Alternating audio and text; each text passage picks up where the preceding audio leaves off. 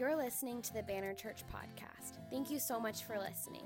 For more information, visit us online at thebannerchurch.com.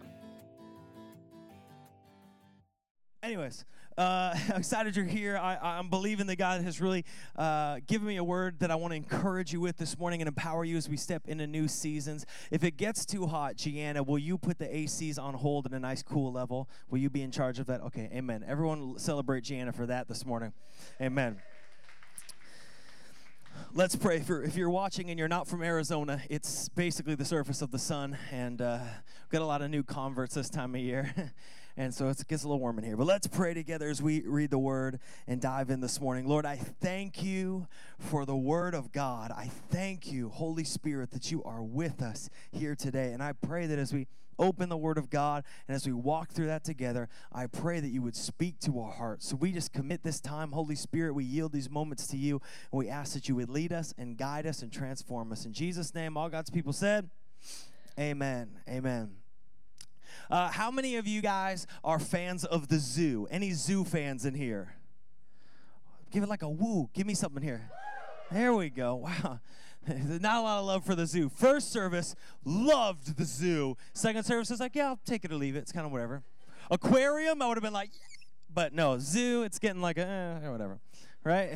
No, I like the zoo. I have a membership. My favorite thing about the zoo is when it's nice and cool. I pick up my kids from daycare. I take them to the zoo, and I just let them run wild because they're the least dangerous thing in the zoo, right? And so my kids can't break the zoo. It's amazing. And so I just let them loose, and they have fun, and it's a closed environment, and it's amazing.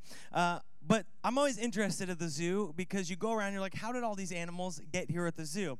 Because sometimes I feel bad for the animals that they're at the zoo, if I'm going to be honest. But then you read, and a lot of the animals at the zoo are there because they've been injured, right? And they had like a broken wing, or this eagle was brought over from this or this.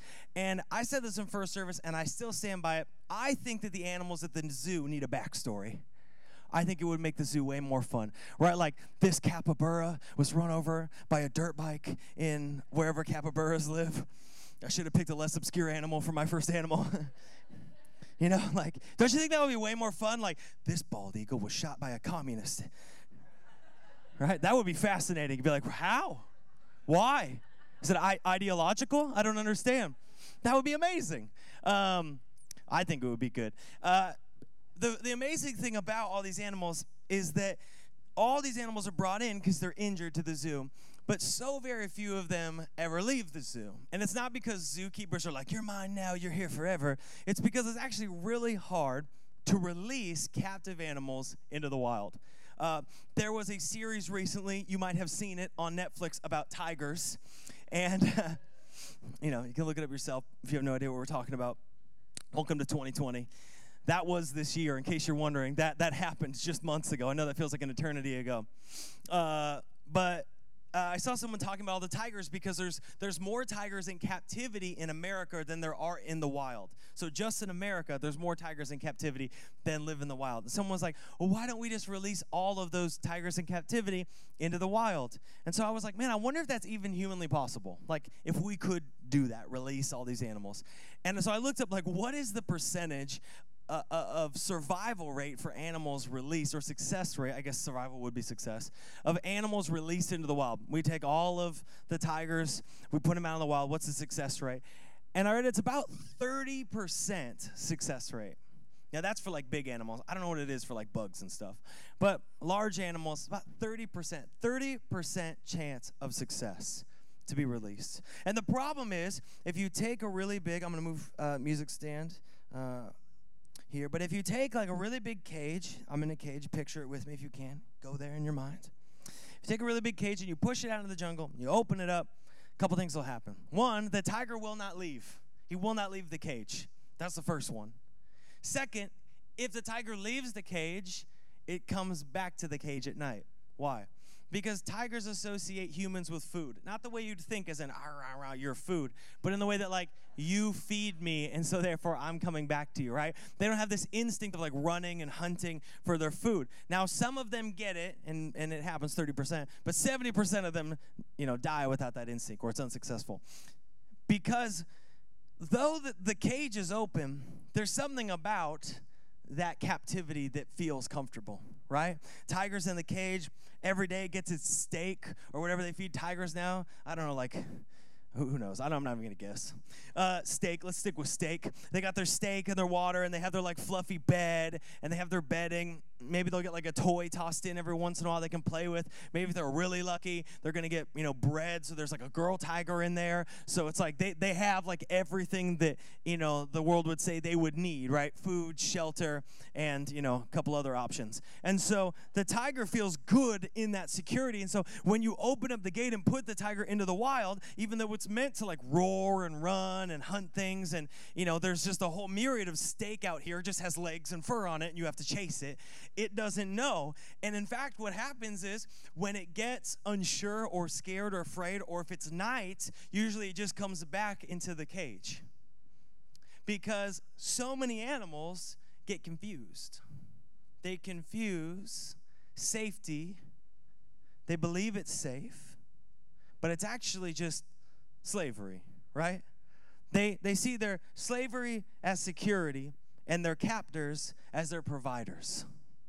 It's even harder with animals that are born in captivity. Like an animal that's born in captivity has very little, if not no chance of ever being released into the wild. So here you have this amazing tiger that's created. It was created to run and roar, to be powerful in its natural environment. It was created to have just this power and authority. Like tigers have an authority. If you're in the jungle and you see a tiger, there'd be a clear hierarchy of authority almost immediately, right?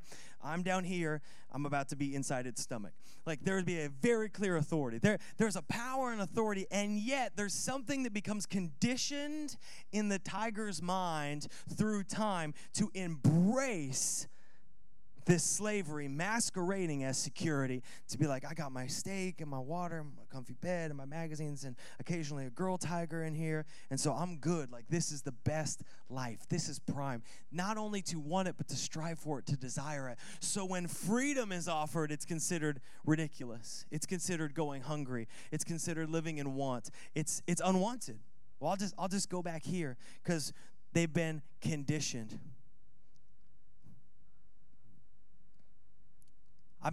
We've been in quarantine. Some of you guys are even watching online. You're still in shelter in place, and you might really identify physically with captive animals. Like, when you go and you see, I like the Arizona exhibit at the zoo, but the mountain lion is always just doing this back and forth. It literally doesn't do anything than this, and then just like grunt, and I don't know, it's not purring, it's a weird sound, and it just walks back and forth. How many of you done this? Like, I can't watch any more Netflix, but I also can't stand to be around my kids in this house anymore, and I can't clean anything, I don't have any money, I can't go anywhere, like, I'm working, but I'm not working, I don't want my boss to know I'm not really working even though I'm working, but also I'm furloughed, and I don't have a job, I don't have any money, I can't go anywhere, and it's just like, you're like wearing a whole, like, physically, you know what I'm talking about. Next time you go to the zoo, you're going to see that mountain lion and be like, I get you, like, we are the same, you and I. I get your state of mind. But can I tell you, so many of us are spiritually like that tiger in a cage. Maybe not physically. Maybe physically you sense a sense of freedom, but spiritually we're like this captive animal. See, what you may or may not know is that we all live in a captivity of sin. At one point in our life, we've been captive to the bondage of sin. But you might not know this, that Christ has come and he has actually removed the gate that holds you in to the captivity of sin. But the hard part is, we still won't go out. And when we do go out, we're so inclined to go back. Here's what I mean is that we live in a broken world. We're broken people. We have sin and shame in our life, and it's built this captivity for us where we have been separated from the love of God because of the bondage of sin, the brokenness. God is pure and righteous and holy, and he deeply loves us, and yet we've been separated from that relationship because of our sin, because of our brokenness, not because God's character changed or was different, but because of the separation of sin. That's the lie of the enemy that keeps you captive in sin. So God sends sends his son, Jesus Christ, to be the debt, to pay the debt of our sin, to remove that separation. He literally rips that door off on the cross. He rips that door that's a separation off of the captivity, and he throws it into the farthest ocean. You will never see it. You can't find it. It is done. It's completed. It's torn off. It's destroyed. And he gives us in this moment this amazing access to the freedom of relationship. And this is what is so important, is he has already done that, already destroyed it, and he gives us that freedom. And yet so many of us will continue to go back in the cage. Right? It was a hard day at work. It's a hard day at work. So you know what's really comfortable? My cage. It's really comfortable. It's got a nice bed. It's got the things I like to satisfy myself with when I'm tired. It's got all that in there, though. It's got that nice steak. It's got those nice things. It's funny the things we think feel so good that are actually part of our captivity, like, but it's got this really delicious bitterness in here. I just love to go back and eat this bitterness when I'm having a hard day. I find myself back there. It's like, bitterness, anger, lust, greed, all of these things. And yet, we miss the beauty of what God's come to do, because God has not just come to rescue us, tearing the separation down, tearing that gate off. He has come to bring us into relationship. God has come to do more than just rescue you. He's come to have a relationship with you. Are you hearing me? Are you hearing me today? Are you hearing me today? Good. You drove to church. Be ready to hear the word of God. You came to church. You got up. You made it here. Get your heart ready, because it's time. This is important. God came to do more than rescue you. He came to have a relationship with you. The salvation of Jesus Christ is more than just to rip that gate off, but to leave you in chains, to rip that separation out, but to leave you in captivity, to rip that separation out, but to leave you there. A caged lion is still a lion. A caged tiger is still a tiger. It doesn't change the identity per se, but it changes the possibility, because you were created to be powerful. You were created to live in an intent, to have a relationship, to have an authority, to have a power and a freedom that goes beyond this caged thing. And yet so often we fall back into it. But God's saying, listen, today I came to remind you that I came to do more than just rescue you. I came to have a relationship with you. Let's read some scripture together. Amen? Amen. Let's do it. 1 John chapter 3. If you got your Bible, open up. It's towards the back. If you're watching online, you can click. There's a Bible tab. If you have the Bible app, click the one that says 1 John. If you've never opened the Bible app or the Bible, there's a book called John. Don't go there, because you'll read something different than us. Go to 1 John or 1 John, depending on how you like to read those. But 1 John 3. It's towards the back. If you get to Revelation, you've gone too far. That's a good rule of thumb. 1 John 3 says this. One of my favorite verses. If you're a Bible underliner, underline this. I love underlining my Bible. It says, see what kind of love the Father has given to us, that we should be called children of God, and so we are. The reason why the world does not know us is that it did not know him. Whew. I love that scripture. See what kind of love the Father has given to us, that we should be called children of God, and so we are.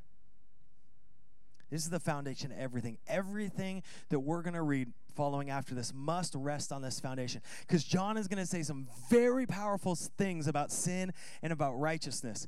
And if you don't have the foundation, that you're going to go home like feeling like you have to earn your way into heaven. So you have to have this as the foundation, or else you shift into this works-based doctrine where it's like, I got to prove myself. The foundation's important.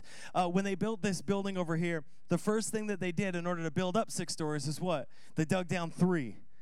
Because they had to build a foundation. They had to build a structure. They had to build pillars to stand on. The pillar of the hope, and stepping out of the cave and into righteousness. Sorry, camera guy, I'm all over today. Stepping into the righteousness is the foundation that we are children of God.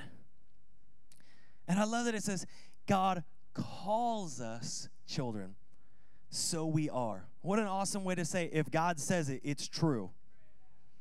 You're like, yeah, but my parents said this about me. My friends have said this about my identity. I've said this to myself. Well, God's in charge.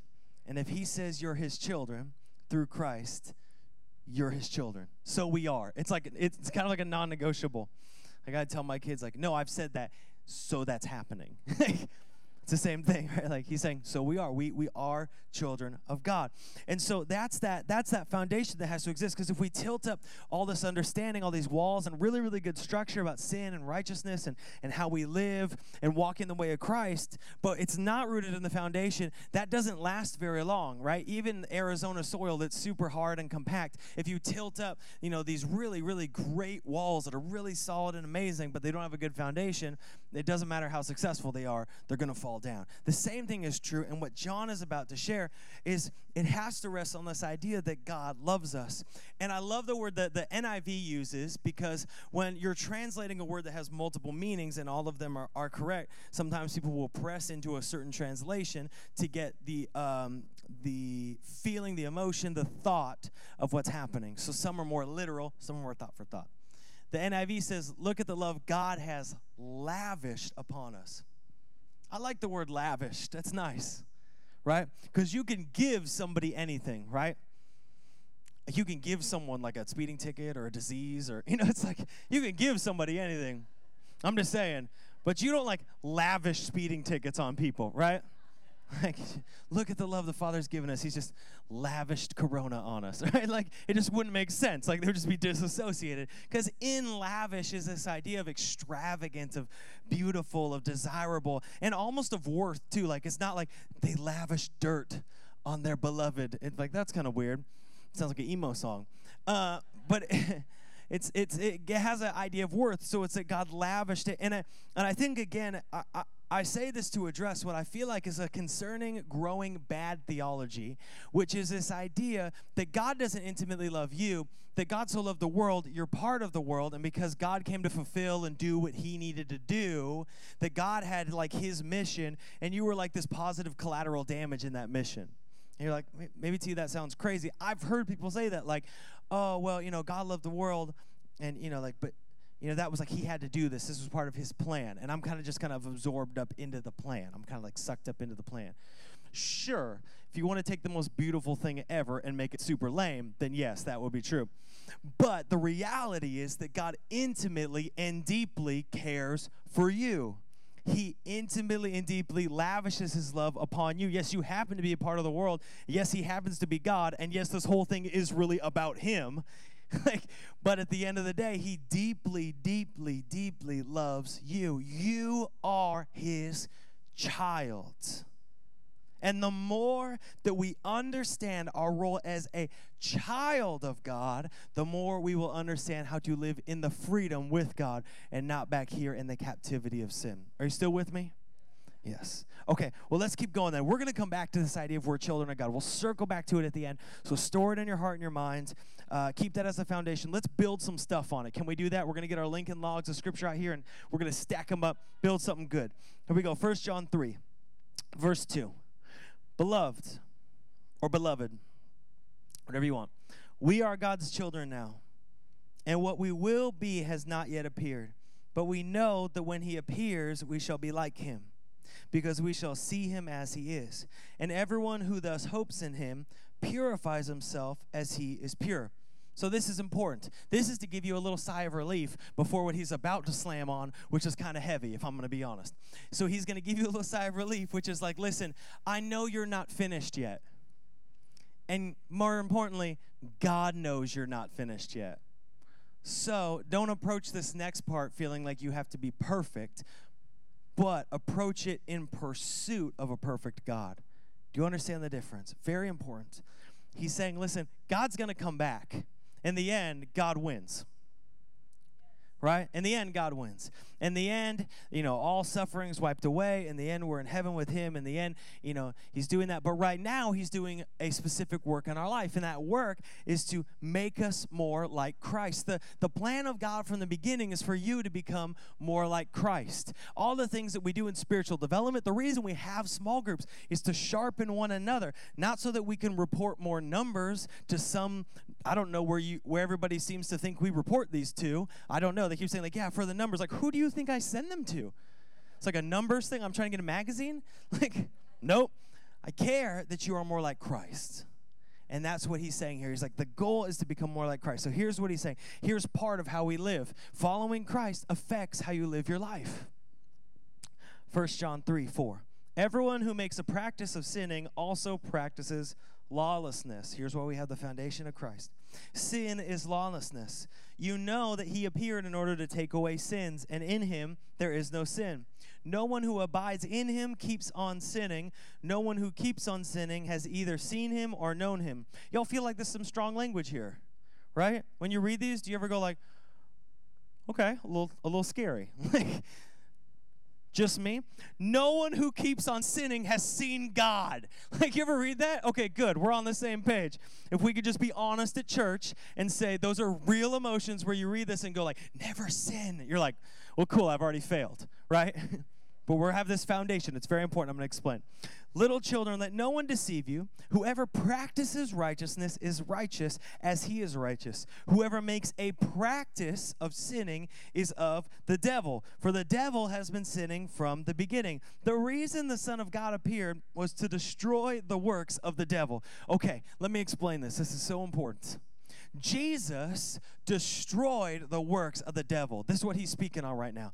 Jesus destroyed the works of the devil. He's talking about the conflict of living a life of sin and living a life with Christ, committing to sin or committing to Christ. He's bringing an obvious contrast here, and he's making it very strong because there were false teachers saying it doesn't matter how you live. And John was saying, no, it super matters how you live your life if you want to live with Christ, if you want to live in freedom. So he's saying it's about the life. But he says something so important here. Jesus destroyed the works of the devil. If you have notes, I want you to write that down because I want you to visually understand the importance of that. Jesus destroyed the works of the devil. Not Jesus will destroy the works of the devil. Not Jesus could destroy the works of the devil. Jesus destroyed the works of the devil. What are the works of the devil? Well, it's lies and sin, right? The enemy comes to steal, kill, and destroy. Jesus says, but I have come that you might have life and have it to the fullest, John 10:10. See, since the beginning, the lie of the enemy was to put you in the captivity of sin. See, Adam and Eve at the beginning, they were walking in unity with Christ in the garden. Think about that. Think about your options. Living in unity with God. You can just walk up and just ask him questions. I don't understand this animal. Please explain. How many of you would love to do that right now? I don't know why you made it this shape and why it smells like this. Come on, be real. Please tell me why scorpions exist, Lord.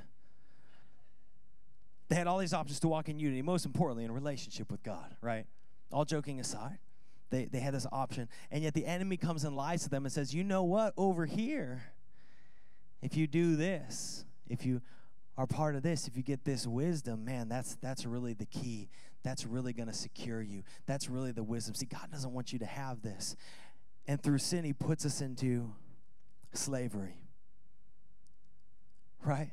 This cage of slavery. And we have things in there, the things that we nourish ourselves with, the things that we like, the things that make us feel good about our captivity. Maybe he slides you in a magazine. You're like, oh, yeah, but it's like, it's good. Like, I feel good in here. I feel good in my sin. But God says, no, you weren't created to live in captivity. You were created to live in a relationship with me. And so when Jesus comes, he rips that door off of the cage. Think about this. When Jesus went to the cross, he destroyed the hold of sin. And when Jesus rose from the grave, he destroyed the hold of death. It says in Revelation 1:18, Jesus says, in his words, I died, and behold, I am alive forevermore, and I have the keys to death and to hell. Whew. Jesus is not waiting to destroy the lies of the enemy. He's not waiting to destroy the separation of sin that because of the brokenness has kept us from the beautiful relationship of God. He's not waiting to destroy the hold of death and hell. He already has the keys. You own something when you got the keys. He has them in his hands, and he rises up and he says, I have destroyed. I didn't just come to crack it open. If you've been in a cage cage of and a slavery of bitterness and shame and sin and lust and greed and selfishness and pride. It's not like Jesus came and like stuck a toe in. He literally rips it off the hinges and just wings that thing out into the ocean. He destroys it. He crushes it. You could search for 1,000,000 years and you would not find that gate. You could hide in the cage every day, but you can't make the gate. You can't find the gate. You can't close the gate. It's done. It's destroyed. The number one tool that the enemy uses is to convince you that in this nothingness there is a separation. But there is no separation between you and God when Jesus has come and done the work of destroying it. You don't need someone to go into the Holy of Holies for you. You don't need someone to be your mediator for you. You don't need someone to go before you. You already have received the victory that comes through Jesus Christ. The question is, will you stay in here? Or will you step into righteousness? Jesus has already come. 2 Corinthians 5:21 says, for our sake he made him who had no sin to be sin for us, so that through him we might be the righteousness of God. See, this is what John is trying to say. Righteousness, the pursuit of righteousness, is the opposite of the pursuit of sin. So when Christ died, he covered us with his righteousness. When God looks at us, when he judges the world, he does not see our sin. He sees the blood of Jesus and his righteousness covering us. So he's saying, listen, since that's true, since you've received real freedom, don't go back to the cage. Don't go back to the slave. Could you imagine Free Willy? You guys remember that movie Free Willy? If he jumped over and it was like, yes. And he was like, no, just jump right back. Do you imagine that movie ended? It's like, yeah. Then like immediately the whale was like, this is cold, and then just jumped back in. They gave me fish here. I didn't have to chase them. They were just dead for me. Isn't that funny? Isn't that funny how we'll go back thinking that our captivity is our provider, thinking that our slavery is our security? And he's saying, listen, don't go back to the slavery of sin. Pursue righteousness. 1 John 3, verse 9. You still with me? Good. You're doing a great job. If you're still with me online, say amen and say, I love you, Patrick, as he's commenting. No one born of God makes a practice of sinning, for God's seed abides in him, and he cannot keep on sinning, because he has been born of God. By this it is evident who are the children of God and who are the children of the devil. Whoever does not practice righteousness is not of God, nor is the one who does not love his brother. Now, you have to know that John is speaking to believers here. He is not, if you have not received the love of Christ, John is not here calling you the devil or the child of the devil, like son of Satan. That's not what he's doing. He's speaking to people who have received the hope of Jesus Christ and saying, you have a choice of who you serve. You have a choice of what you pursue. Since Jesus has freed you from the slavery of sin, he's saying something very clearly: pursue righteousness. Now, you're not going to be perfect, but you can pursue. Important difference. I bring that up all the time. You will not be perfect. You're a person. But pursue righteousness. Since Jesus removed this gate to your slavery, you can now step out like the awesome tiger that you are. But you have to choose to pursue it. You got to choose to make that step. See, a caged tiger, caged lion is still a lion, but it's definitely not the powerful, ferocious fullness that God created it to be. Amen? The same thing is true for you. Isn't it crazy how often we find ourselves back there? Isn't it crazy how often we find ourselves back in this bitterness? It's just like this, it's this old slavery, and we just find, isn't it crazy how often we find ourselves back in this lust and this greed, that old slavery? You ever found you're like, oh man, why am I back here? Yeah, I mean, I got the steak and the water, and it feels comfortable, but this isn't what I'm created to do. This isn't who I'm created to be. This is not who God has called me to be. This is slavery, my old sin, my old life, my old way. This is just slavery. This is captivity. I'm not created to live in captivity. I'm meant to roar and to run and to be free and to walk in the fullness of what God's given me. And yes, I don't know what's out there in the wilderness of life, but I'm called out. I'm called out to something significant. I'm called out to pursue righteousness. And I think that term slavery is so important as an allegorical term because I think we have so misunderstood freedom as a culture. I blame postmodernism. If you don't know what postmodernism is, count yourself blessed. This is my philosophy major coming up. But I blame it because what we have done is we have thought that the choice of freedom is a choice of whether I will choose. Right, so we think that freedom as a culture, this is what we think freedom. We think that freedom is a choice of whether or not we will serve something. Like I'm an autonomous being, so I have the freedom to choose whether I will serve something. But any study, scientific, of human beings or of life or of history would say that that is not a choice that exists. And when we look biblically, we would say that's not the choice that exists either. The choice is not whether you will or will not serve something. The choice is who or what you will serve.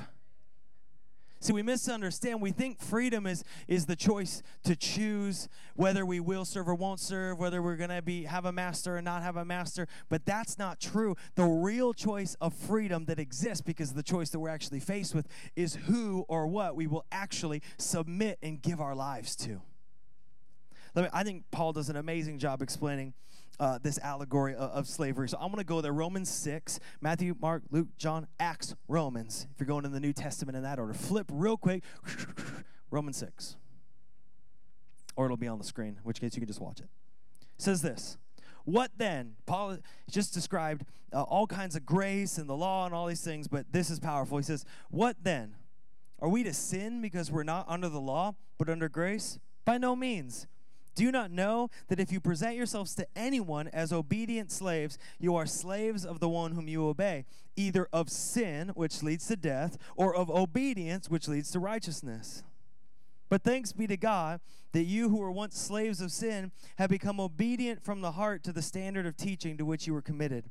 And having been set free from sin, have become slaves of righteousness. I'll explain that in a second. And he says this, I'm speaking in human terms, because of your natural limitations, okay? For just as you once presented your members as slavery to impurity and to lawlessness, leading to more lawlessness, so now present your members as slaves to righteousness, leading to sanctification. I like this. Paul uses an allegory of slavery and very wisely almost immediately says the allegory breaks down at some point. Anytime you use an allegory, it's going to break down eventually. I think it's a bold allegory, personally. Paul's a very bold person. I think it's a bold to use an allegory of slavery when you're talking to a population that would have had actual slaves in it. It feels bold to use it right now. But really then, imagine looking at a slave and be like, yeah, you know slavery. They'd be like, yeah, thanks for reminding me, man. Right? Yeah, every day. But we all can, even if you've never been a slave or in slavery, we can all, at least in some way, shape, or form, understand the allegory of slavery. Because when you're a slave, how many rights do you have? None. Except what might be granted to you. But you don't personally choose any of those. You are fully submitted in the entirety of your being to something. And so what Paul is trying to use is the same understanding that John is to say, listen, we need to be honest. We are going to give our hearts and our minds and our bodies and our beings fully to something.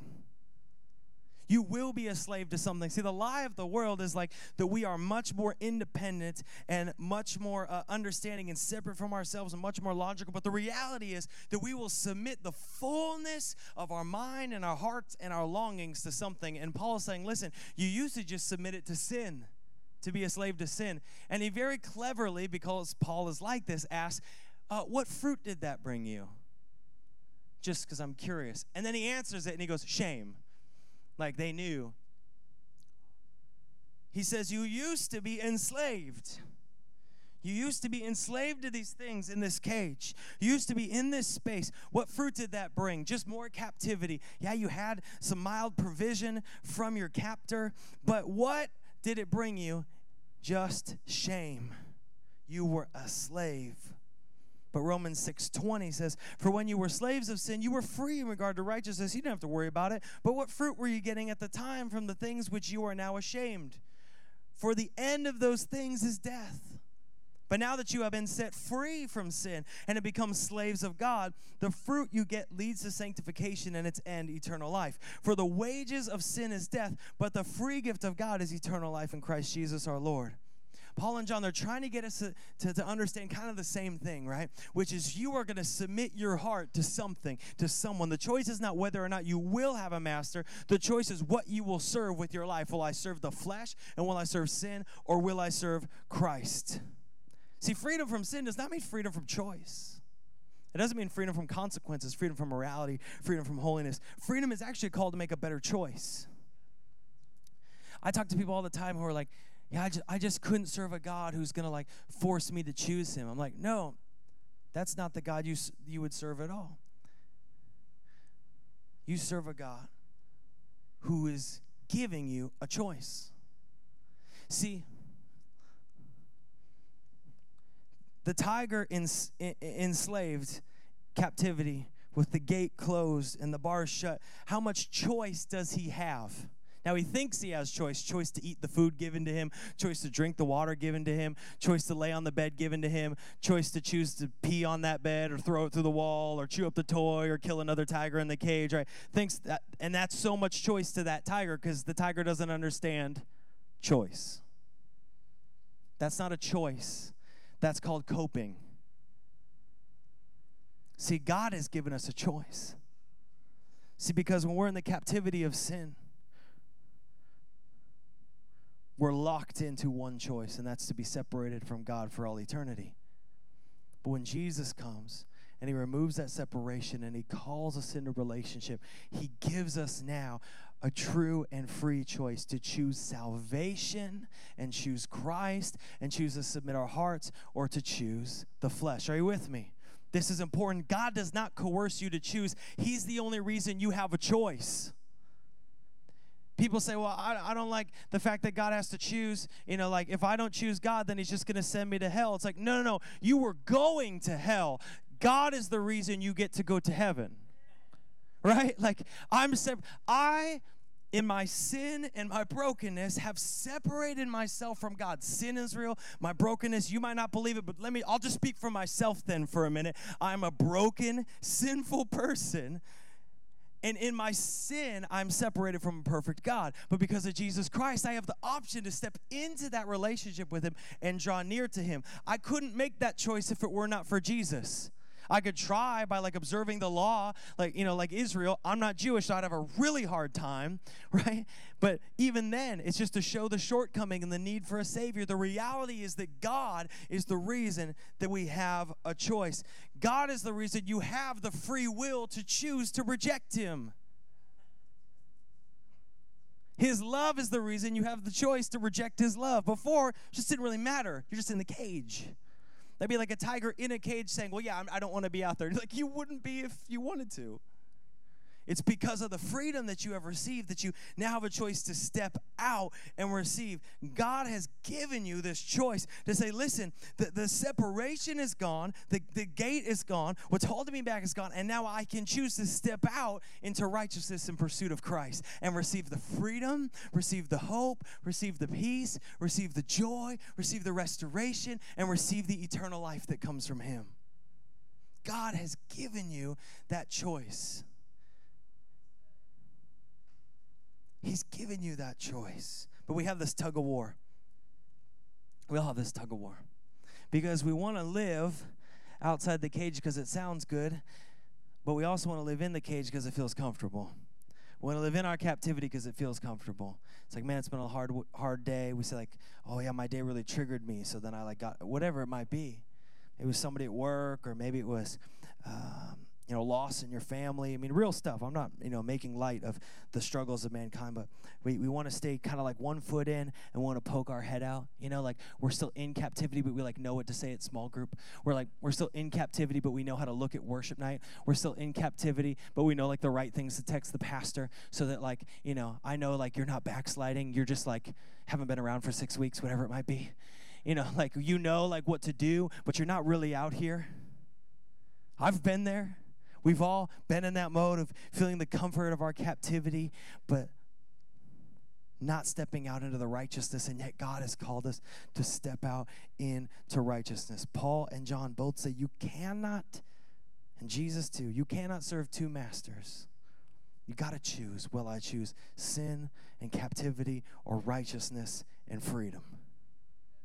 And the fruit of choosing freedom and righteousness, though the road is narrow, the fruit is peace, the fruit is joy, the fruit is freedom, and the fruit is eternal life. I think sometimes we make this mistake, is that sometimes we don't let the allegory of slavery still be an allegory. And we focus so much that, like, I'm a slave to righteousness, I'm a slave to sin, that we feel like that's how we have to come before God. Anyone ever, like, crawled back to God? Like, oh, Lord, I'm so sorry. Like, you got to come out of the cage, you're like, I'm so sorry, I'll just do whatever. I'll sit at your feet. I'll, like, clean up the scraps of heaven. I'll take out the cherubs' diapers, whatever you want me to do. Just, like, let me into the kingdom of God. So often, right? Like, I meet with people be like, yeah, what should my punishment be for doing this? I'm like, well, we don't have, like, Hail Marys or anything, so I don't know, just serve God, like, receive his love. But, like, we live in this space as people where we just feel like we should be punished. I'm not saying consequences don't exist, but I'm saying we live in this space where we feel like, yes, go out and scourge yourself 5 times on the back, give out 152 sandwiches, and then we shall receive you into the kingdom, and you will be a child of God again. But that's so clearly not who God is. You might be thinking, man, I live in this space of captivity, and I just need to crawl back to God and ask him to forgive me. I'm blowing it. I'm lost. I'm broken. Man, is he even going to take me back again? Like, I've come back to the Lord multiple times, and I've stepped into that, and I just feel like I've just disappointed him, and I know he's probably disappointed in me because I'm back here, and I feel like I'm in this space, and I let the Lord down again. It's like, you know what? I'm not even going to bother him because, like, he knows I'm just going to be back here again, and we feel in this space, and that's how depression comes in. You just feel it speaking to you like, yeah, man, you should just stay there. You're going to be back here anyways. Like, you should just stay in this place. You guys felt this? You know what I'm talking about, right? But we got to go back to the foundation. What was the foundation? We are children of God. See, that's the foundation. The call is to righteousness, but he's already called us children of God. A tiger out here is a tiger in here. A child of God out here is a child of God in there. But he's called us to righteousness. And he said, listen, you are my child. And I want to read you one more set of scripture that is my favorite, one of my most favorite sets of scripture in the whole Bible. I want to read it for you this morning. And I'm going to invite the band up as well. Luke 15. If you bought your Bible, open up. If not, I'm just going to ask you to do something a little different today. I'm going to ask you just to close your eyes with me. Don't fall asleep. If you're a person, if you close your eyes, you're going to fall asleep. Then crank them open. Stay open. If you're online, you're on a comfy couch, and the Lord's starting to convict you and move your heart, and right about now is the time where you get up and go refill your water bottle, or you go to the bathroom, because right about the time God starts moving on your life, the enemy's like, hey, what if we just go get some more water? Listen, let the living water fill you. Stay in your place if you're watching online, because you need to hear this. Don't get lost. Stay in this moment, and you can run out and go pee afterwards. But this is important. You need to hear this. You need to hear this. Luke 15, verse 11. And he said, meaning Jesus says, there was a man who had 2 sons, and the younger of them said to his father, Father, give me the share of property that's coming to me. And so he divided his property between them. Not many days later, the younger son gathered all he had and took a journey into a far country. And there he squandered his property in reckless living. And when he had spent everything, a severe famine arose in that country, and he began to be in need. So he went away, and he hired himself to one of the citizens of that country, who sent him into his fields to feed pigs. And he was longing to be fed with the pods the pigs ate, and no one gave him anything. But when he came to himself, he said, How many of my father's hired servants have more than enough bread, but I perish here with hunger? I will arise and go to my father, and I will say this to him, Father, I have sinned against heaven and before you. I'm no longer worthy to be called your son, but treat me as one of your hired servants. It says, and he arose and he came to his father. But while he was still a long way off, his father saw him and felt compassion and ran and embraced him and kissed him. And the son said, Father, I have sinned against heaven and before you. I am no longer worthy to be called your son. But the father said to his servants, bring quickly the best robe and put it on him, and put a ring on his hand and shoes on his feet, and bring the fattened calf and kill it, and let us eat and celebrate. For this my son was dead and is alive again. He was lost and is found. And they began to celebrate. I love this. The son is in this captivity. He recognizes it, and he begins to step out to come to his father, but he takes such a lowly position, and he rehearses in his mind. He says, I'm going to go to my dad, and I'm just going to say, Dad, all I deserve is to be your servant. Can you picture that moment in your life where you've stepped out, but you're like, you know what, God, I don't deserve to be your child. I don't deserve to be near you. I'm just going to, you know what, I'm going to get the scraps down here. I'm going to stay down here. I'm going to stay down this. And he rehearses this conversation over and over and over and over. He's rehearsing this conversation.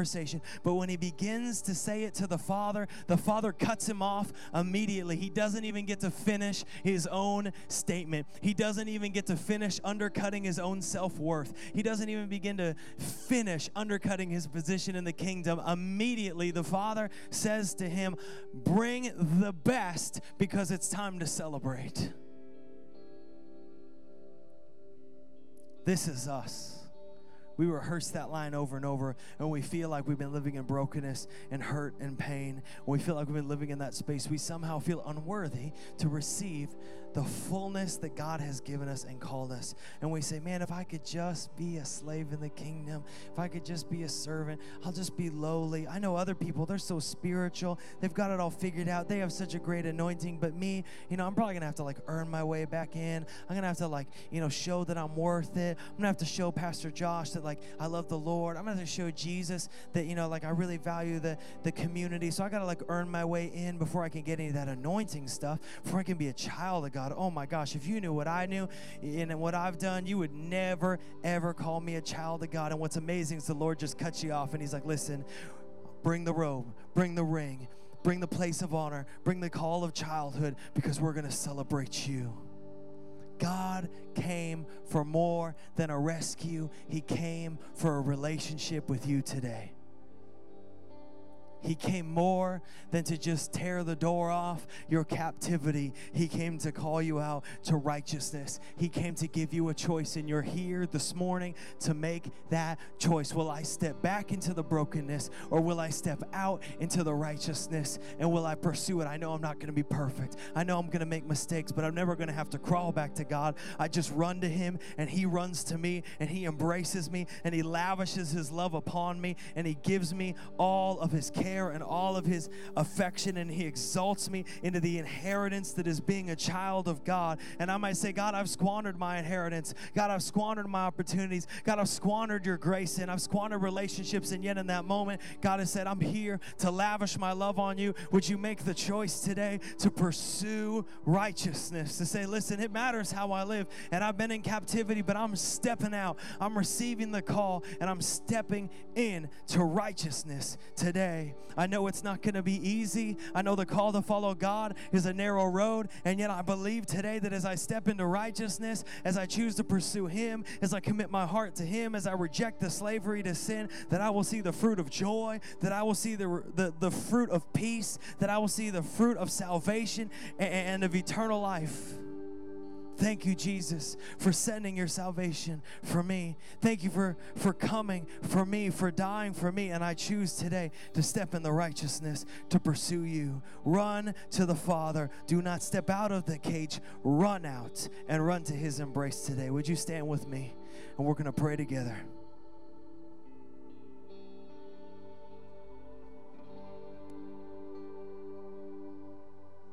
Today we're going to end. I want to pray for you, and then our worship band's going to sing this song. called No Longer a Slave. And it just so clearly talks about all that God has done, but also it declares over your life that you are no longer a slave to fear, to the unknown, both finite and eternal, but that you are a child of God. Today, I want to invite you to close your eyes, bow your heads with me. I want to pray for you. Two things. The first is if you have never received the hope and healing of Jesus Christ, You've never experienced that. You never made that choice. In fact, you thought it was like something crazy, like you had to like get like a rosary and certain beads and go through a thing and confirmation before you, but now you're realizing in this moment that nope, it just begins with a heart that says yes to Jesus and begins a relationship, and in that moment you receive the hope and healing that comes from him, and you're like, wow, you know what, I don't want to go another second, another minute without the hope and healing of Jesus Christ. Can I tell you today, he can do a miracle in your life. So with your eyes closed and your head bowed, those of you who are watching online, in just a second, we're going to have a button that you can click that will take you to a form where you can put your name and info so we can pray with you. So wherever you are, if you're here in this place, I'm going to invite you in just a second to raise your hand to respond. If you're online, you can click that link.